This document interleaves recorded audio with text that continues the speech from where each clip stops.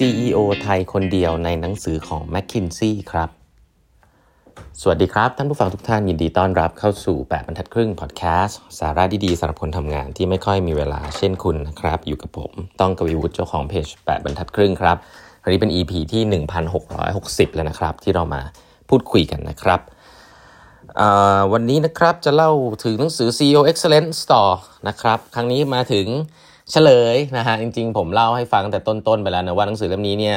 สัมภาษณ์ CEO ทั้งหมดประมาณ70กว่าคนนะครับเลือกใช้ AI เลือกนะฮะมาจากข้อมูลในตลาดหลักทรัพย์สำหรับบริษัทที่ประสบความสำเร็จนะครับกว่า 2-3-4 พันบริษัทนะครับก็มีบริษัทเมืองไทยติดอยู่1บริษัทนะครับแล้วก็มีการสัมภาษณ์ CEO ท่านนี้ด้วยนะครับแล้วก็ผมเองก็ส่วนตัวก็ได้มีโอกาสรู้จัก CEO ท่านนี้นะครับปัจจุบันท่านไม่ได้เป็น CEO แล้วนะครับก็เกษียณแล้วนะครับบริษัทที่พูดถึงคือบริษัท SCG นะครับสยามซีเมนต์กรุ๊ปแล้วก็ CEO ที่ทาง McKinsey ไปสัมภาษณ์เนี่ยก็คือคุณการตระกูลหุ่นนะครับก็คุณการเนี่ยก็เป็นCEO ในยุคตั้งแต่ปีประมาณ2006นะครับ2006นะครับไปจนถึงปี2016 10ปีด้วยกันนะครับในช่วงที่คุณการเป็น CEO เนี่ยถ้าเกิดในเชิงของ McKinsey เนี่ยเขาก็จะวัดราคาหุ้น Market Cap ของบริษัทมูลค่าบริษัทเนี่ยโตจาก8,008 billion US นะครับไปเป็น16 billion US ก็คือภายในเวลา10ปีเนี่ยมูลค่าบริษัทโต2เท่านะครับ 100% ก็ถือว่าค่อนข้าง impressive นะครับแล้วก็อยู่ในระดับโลกในระดับที่ McKinsey ก็ AI ของ McKinsey ก็จับตามองแล้วก็นัดสัมภาษณ์นะครับนัดสัมภาษณ์คุณการบังเอิญว่าคุณการหรือว่าพี่การเนี่ยเป็นผมได้มีโอกาสทำงานกับท่านด้วยนะฮะแล้วก็ต้องบอกว่ามีอีกหลายๆเรื่องที่เดี๋ยวนำมาเล่าให้ฟังได้นะครับที่ได้เรียนรู้จากท่านแต่ว่าในมุมของหนังสือเล่มนี้เนี่ยเขาให้1หน้าหลายหน้าเลยนะจริงๆมีพูดถึงประมาณสัก 2-3 หน้าเลยนะครับเกี่ยวกับคุณการเนาะจะเล่าให้ฟังซึ่งหนังสือเล่มนี้บทที่พูดเกี่ยวกับพี่การเนี่ยคือ culture practice นะครับเอาง่ายๆผมเล่าตอนที่แล้วไปแล้วว่าจริงๆสำคัญที่สุดคือ lead by example นะครับ lead by example แต่คำถามก็คือว่าพี่การทำอะไรบ้างนะครับแล้วก็ใครที่ทำงานในองค์กร corporate เนี่ยผมคิดว่าเราจะทราบกันดีนะว่าในยุคของพี่การเนี่ยเป็นยุคที่ SCG นะครับเน้นในเรื่องของ innovation มากๆนะครับแล้วก็เรื่องของการบริหารคนมากๆซึ่งหนังสือเล่มนี้ก็บอกชัดเจนนะครับเขาก็เล่าอย่างเงี้ยเขาบอกว่าเนี่ยจริงๆในยุคนั้นเนี่ยปี2006เนี่ยสิ่งหนึ่งซึ่งตั้งใจจะโฟกัสนะครับซึ่งพี่การตั้งใจจะโฟกัสมากๆในยุคนั้นเนี่ยก็คือ culture of innovation นะครับสำหรับบริษัทที่มีอายุมาเกือบ100ปีนะสยามซีเมนต์นะครับ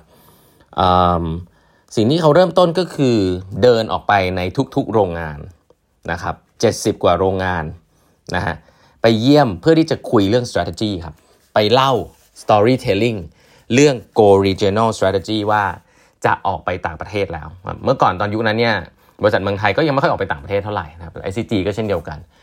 ก็บอกว่าจะต้องเริ่มออกไปทำงานแล้วก็สร้างธุรกิจที่ต่างประเทศ go regional strategy เป็นสิ่งที่พี่การ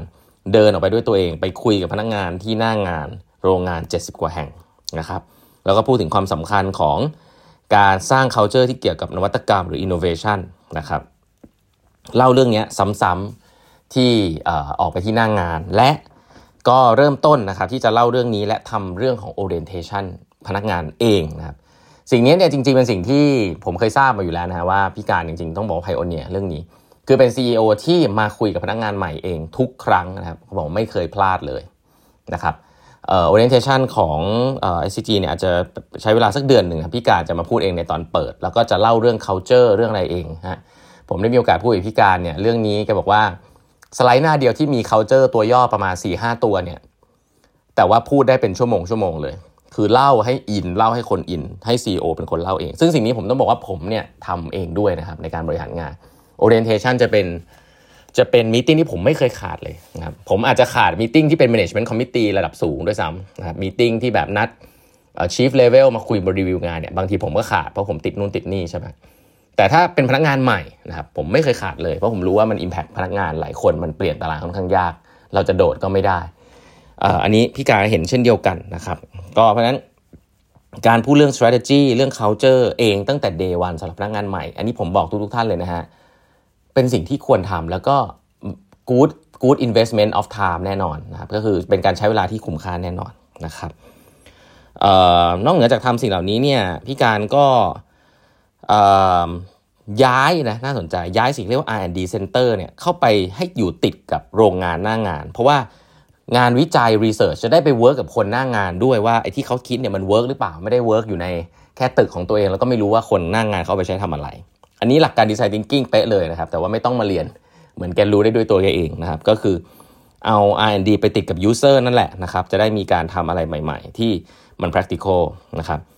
พี่การ reinvent นะครับสร้าง incentive system แบบใหม่ขึ้นมานะครับระบบแรงจูงใจแบบใหม่ซึ่งจะ value สิ่งที่เรียกว่า deep expertise หรือ career path สำหรับ specialist ครับซึ่งสิ่งนี้เป็นสิ่งที่ใหม่เหมือนกันผมก็อยู่ที่ปตทนะฮะสิ่งนี้ก็เป็นสิ่งที่เพิ่งเริ่มจะมีเขาเรียกว่า technical career ladder ครับคือเมื่อก่อนเนี่ยคนจะเติบโตเนี่ยโตได้แค่ต้องเป็น management ต้องบริหารคนถูกไหมเหมือนพีระมิดอะบางคนเขาเก่งมากเลยเรื่อง technical แต่ว่าเขาโตไม่ได้เขาบอกเขาโตเขาตันแค่นี้ที่เหลือเขาต้องไปเป็น management ซึ่งอันนี้มันเป็น culture ที่อาจจะผิดในโลกยุคนี้ต้องมี expertise นะฮะเพราะนั้นเขาก็สร้างสิ่งที่เรียกว่า technical career ladder คือคุณสามารถจะโตได้สุดเลยโตได้ไกลเงินเดือนขึ้นได้ไม่จำกัดถ้าคุณเก่งจริงๆในสายงานนั้นคุณไม่ต้องมาเป็น management นะครับก็ถือว่าเป็นเรื่องใหม่ในช่วงนั้นเนาะเพราะว่ามันก็จะลิงก์กับเรื่องของ innovation เรื่องของ deep expertise ต่างๆครับมีการปรับ target องค์กรที่เน้นความสำคัญของสิ่งที่เป็น product ใหม่ๆที่เป็น value added product นะ product อย่างปูนซีเมนต์เนี่ยเรียกว่า commodity เนาะใครๆก็ทำได้นะใครๆก็ทำได้แข่งกันตรงราคาแข่งกันที่ cost ที่ scale แต่ว่ามันไม่ยั่งยืนครับก็เริ่มที่จะพูดเรื่อง innovation แล้วก็เริ่มสร้าง KPI ขององค์กรที่จะวัดว่า product revenue รายได้ที่ได้จากองค์กรจะต้องมาจากกี่เปอร์เซ็นต์ของ product ใหม่ๆที่เป็น high value added product ที่มี margin นะครับก็เริ่มที่จะวัดผลสิ่งเหล่านี้นะครับแล้วก็อีกอันนึงซึ่งอันนี้ผมว่าเป็นคลาสสิกนะถ้าหลายๆน้องๆหลายคนที่ฟังจะไม่ทราบพี่การเนี่ยเป็นคนแรกๆนะครับที่พยายามจะลด hierarchy ในองค์กรด้วยการบอกทุกคนว่าให้เรียกว่าพี่นะจริงๆแล้วใน culture ขององค์กรไทยเก่าๆแบบนี้เนี่ยจริงๆการเรียกเนี่ยบางทีแล้วหลายองค์กรยังเรียก CEO เป็นตำแหน่งเลยเรียก CEO บางทีเป็นชื่อย่อภาษาไทยแปลกๆอะไรเงี้ยก็มีนะครับหลายๆในองค์กรภาครัฐเนี่ยไม่กล้าเรียกชื่อ CEO ด้วยซ้ำต้องเรียกเป็นตำแหน่งนะหรือว่าดีที่สุดก็เรียกเป็นคุณเรียกอะไรเงี้ยแต่พี่การเนี่ยบอกว่าให้เรียกพี่นะอันนี้เป็นสิ่งที่พี่การเนี่ยส่วนตัวแล้วตั้งแต่เจอมาก็แกก็จะย้ำเลยทุกครั้งนะกับพนักงานกับทุกคนว่าให้เรียกว่าพี่นะก็แกบอกเรื่องนี้เป็นเรื่องง่ายๆที่ทำให้ทุกคนรู้สึกใกล้ชิดกับผู้บริหารมากขึ้นก็เป็นการเปลี่ยน culture ให้มัน innovative มากขึ้นมีอะไรก็กล้าพูดกล้าคุยกันนะครับไม่ได้ต้องมาหลบซ่อนๆกันนะครับอันนี้ก็เป็นสิ่งหนึ่งนะครับแล้วก็มากกว่านั้นเนี่ยก็เริ่มออกไป adapt ไปสร้างนะครับไปทำโปรแกรมเกี่ยวกับพวก business ต่างๆนะครับให้กับ leader ในองค์กรเนี่ยได้ไปเทรนกันนะครับที่มหาวิทยาลัยอินเซียดแบบลงทุนจริงจังเรื่องคนนะครับแล้วก็มีการสร้างเรื่องของ open challenge ต่างๆนะครับแล้วก็ walk the talk ในเรื่องเหล่านี้ก็อันนี้ก็คือสิ่งที่พี่การทำแล้วผมว่ามันก็ลิงก์มาแล้วก็ทำให้เป็นองค์กรที่เติบโต 100% ในช่วง10 ปี 2006 ถึง 2016 นะครับอันนี้ก็เป็นเรื่องของพี่การเนาะซึ่งวันนี้ก็เล่าให้ฟังเต็มๆ1รอบเลยเพราะว่าผมคิดว่า Amazing นะที่มีบริษัทหนังสือ CEO Excellence เป็นหนังสือระดับโลกนะครับข้างในเล่มนี้เนี่ยมีเจมี่เดมอนนะครับเป็น CEO ของ JP Morgan Chase นะฮะ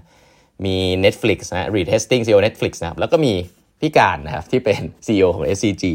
ในยุคนั้นเนี่ยก็ถือว่า Amazing นะครับ Amazing มากๆนะครับโอเควันนี้เวลาหมดแล้วนะฮะฝากกด subscribe แบบทัดครึ่ง podcast ด้วยนะครับแล้วเดี๋ยวพบกันใหม่พรุ่งนี้ครับ